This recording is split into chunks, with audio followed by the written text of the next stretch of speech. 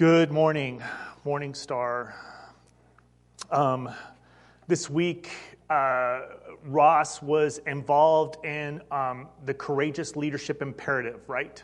And so in times past, he was able to travel to exotic places like Los Angeles. Where else did you go to? Dallas, St. Louis. So he's gotten to go to these kind of neat places and see neat things, and I'm wanting to have a conversation with Ross about St. Louis. Your show Abandoned struck me this week, and they had an episode on St. Louis, which was just, oh my gosh.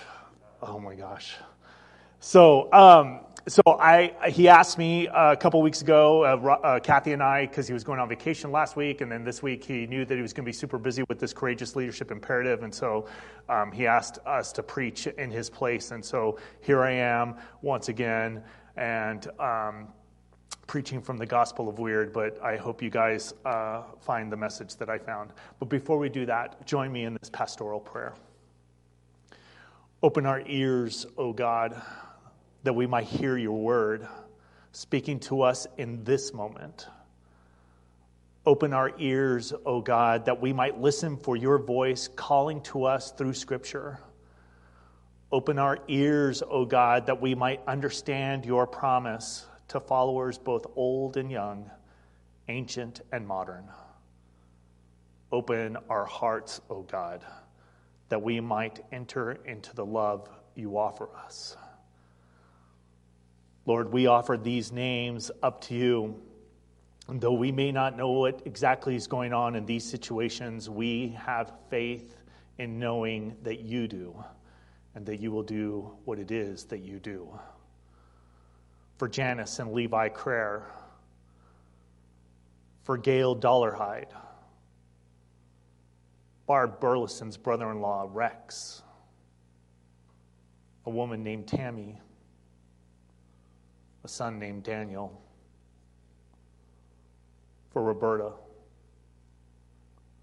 for this community that we call Morning Star, for a man named Dave, for Steve Wong and his family. Their heart breaks, Lord. Robert, who has lung cancer. For our country, for our new president, for all of us during this inauguration week. And Lord, be with us as we still struggle with this thing that we call COVID. If anything, Lord, may it make us better. That is our prayer. Amen. So,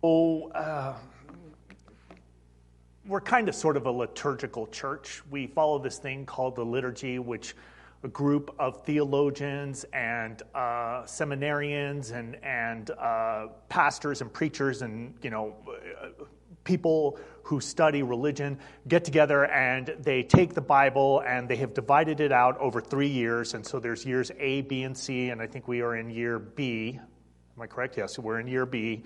And over 3 years, you go through the whole entire Bible. And so each week it's divided into Old Testament, the Psalm, and New Testament. And I wasn't, when push comes to shove, let me revise that. When Randy comes to push you and shove you to give her the scripture 2 weeks in advance, I was not feeling it for the New Testament, and I was not feeling it for the Psalm, but I was feeling it for the Old Testament. And so as I get ready, I'm in 1 Samuel chapter 3, verses 1 through 10, and as I get ready to go into that, I wanted to pose this question. If a tree falls in the forest, does anyone hear it? Put a pin in that. Now the boy Samuel was serving the Lord under Eli. The Lord's word was rare at that time, and visions weren't widely known. One day Eli, whose eyes had grown so weak he was unable to see, was lying down in his room. God's lamp hadn't gone out yet, and Samuel was lying down in the Lord's temple where God's chest was. The Lord called to Samuel. "I am here," he said. Samuel hurried to Eli and said, "I am here. You called me." "I didn't call you," Eli replied. "Go lie down." So he did. Again, the Lord called Samuel. So Samuel got up, went to Eli and said, "I am here. You called me." "I didn't call you, my son," Eli replied. "Go and lie down." Now Samuel didn't yet know the Lord, and the Lord's word hadn't yet been revealed to him. A third time, the Lord called Samuel. He got up, went to Eli, and said, "I am here. You called me." And then Eli realized that it was the Lord who was calling the boy. So Eli said to Samuel, "Go and lie down. If he calls you, say, 'Speak, Lord. Your servant is listening.'" So Samuel went and lay down where he'd been. Then the Lord came and stood there, calling just as before, "Samuel, Samuel." Samuel said, "Speak, your servant is listening." The word of God for the people of God. Thanks be to God.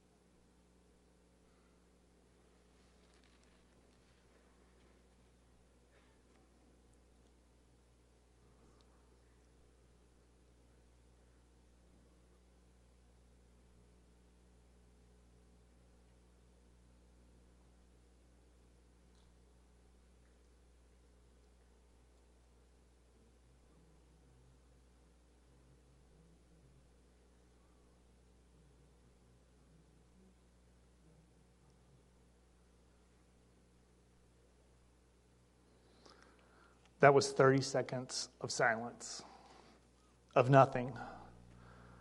Well, not exactly nothing. There was a countdown on the screen, and I assumed that there were comments on Facebooks wondering why nothing was going on. But for the most part, there was 30 seconds of silence. It was awkward, I am sure. As psychologists say that it only takes 4 seconds of silence during a conversation, during listening to a speaker, for silence to get uncomfortable. Let me say that again. It only takes 4 seconds of silence for things to get uncomfortable. During those uncomfortable 4 seconds, plus 26 more, did any of us possibly hear God? Did we hear God in the last 11 days? The last 75 days since November 3rd? The last 310 days since March 13th? The last 1,458 days since January 20th, 2017? The last 4,380 days since January 20th, 2009? The last 19,812 days since I was born. Have any of us heard God? Have I heard God? If we have not heard God, we have most certainly cried out for him in 30 seconds, 11 days, 75 days, 310 days. O come, Emmanuel. God be with us. Rescue us, save us, if not from each other, then at least from ourselves. I chose from the liturgy to preach from the book of 1 Samuel.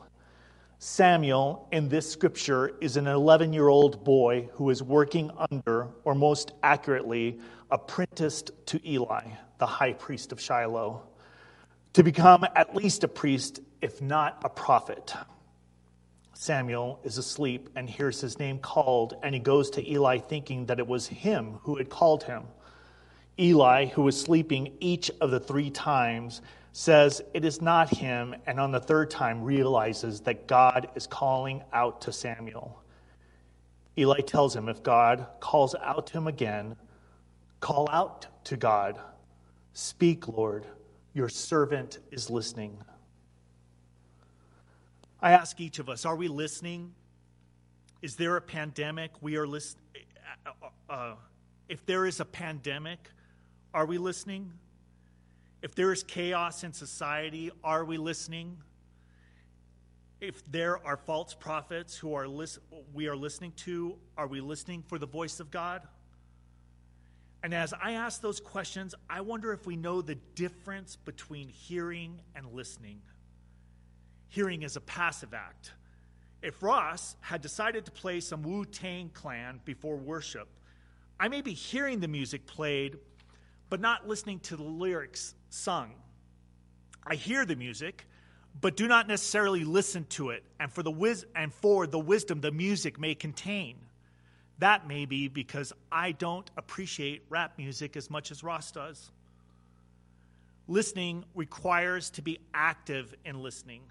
To listen means that you are actively not only hearing what is being sung, but you are paying attention and using your mind to understand what is being sung. Let me give you all an example, something a little bit more personal to me. When Seth was 2, Sarah and I introduced him to Lightning McQueen and the rest of the Cars movie clan. Seth immediately fell in love with the Cars movies, and so did Sarah and I. The animation is incredible, and the soundtrack is actually pretty good. As is the way with kids, we watch this movie a lot. A lot. At the same time that Seth is introduced to the Cars movie franchise, I'm introducing my son to rock and roll. I had made Seth a CD for our car rides of the music that he has been introduced to in different movies, but especially the music he heard in Cars. Now, if you don't remember, kids who are learning to talk are most times hard to understand. It took both Sarah and I together to decipher what it is that was coming out of Seth's mouth most times. There was just one phrase that Seth would say, most times just to me, and usually in the car, though on rare occasions inside the house. It was a 3-word sentence.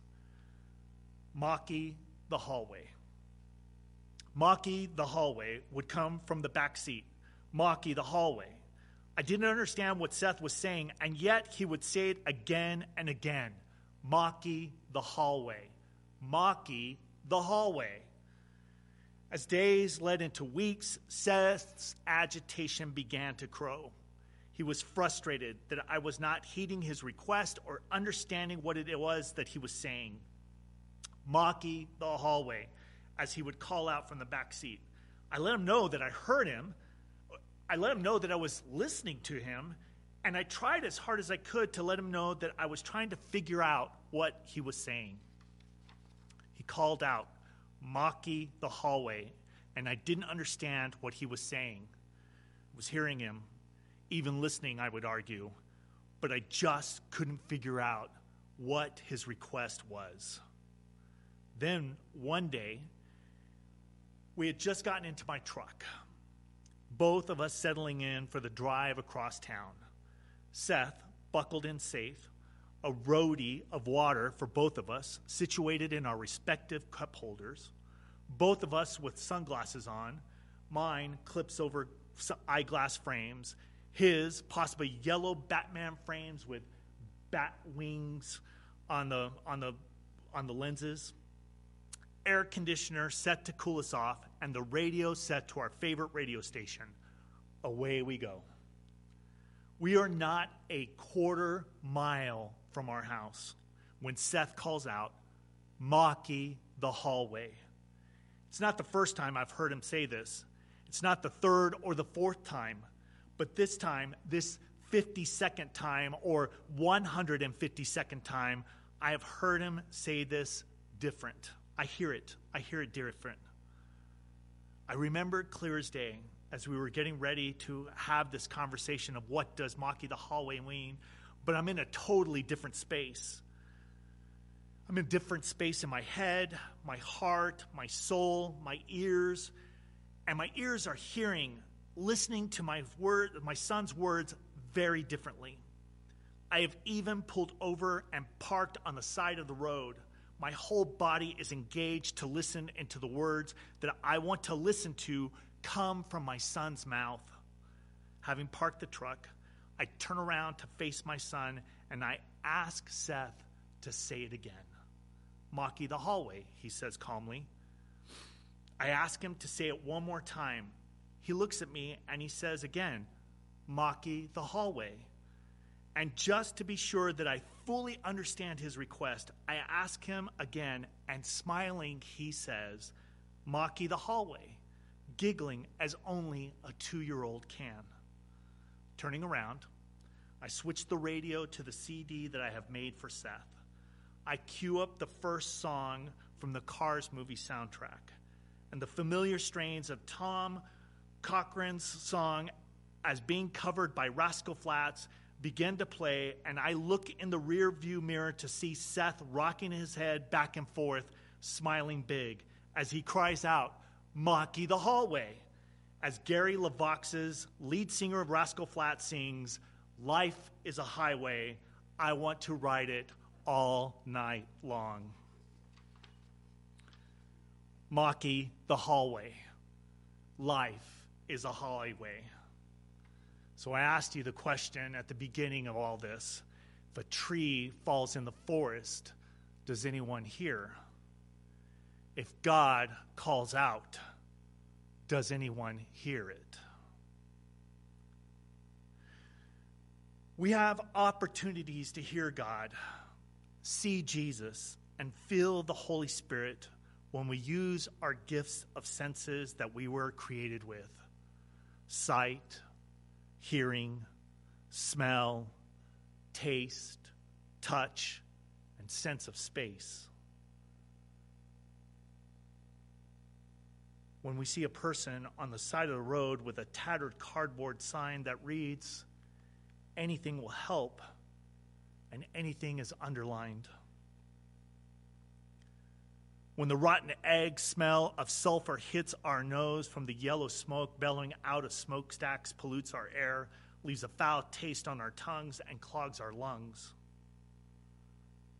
When our ears still ring from the bang of flash grenades we saw on TV days after others lost their voices screaming at the top of their lungs for those who are God's children and who are the least of us.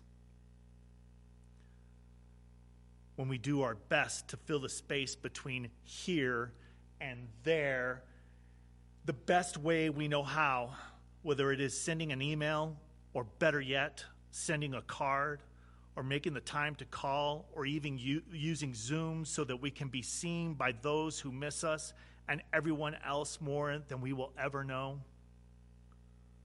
When we take the time to pause our lives for someone else's, to listen to what they have to say, to be there for them completely. And though right now we can't be there for them physically, maybe we can get better at lifting up their spirits and touching their hearts. When we can taste the lack of food in our mouths as much as the person who hasn't eaten because they lost their job to something far bigger than anyone could ever see. Each and every time we are confronted with these things, do we cry out, "Speak, God, your servant is listening." We not only hear, but actually listen to God, see Jesus, and feel the Holy Spirit when we fully allow ourselves to see, smell, hear, sense the space between, touch, and taste what is going on around us. To take the time to love God with all our hearts and love our neighbors and enemies as much as we love ourselves.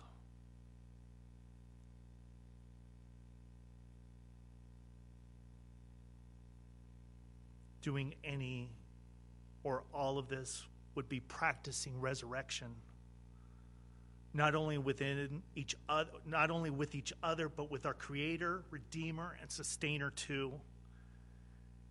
And that is what I think we are being called to do these last 4 seconds, 11 days, 75 days, 310 days, or 19,812 days.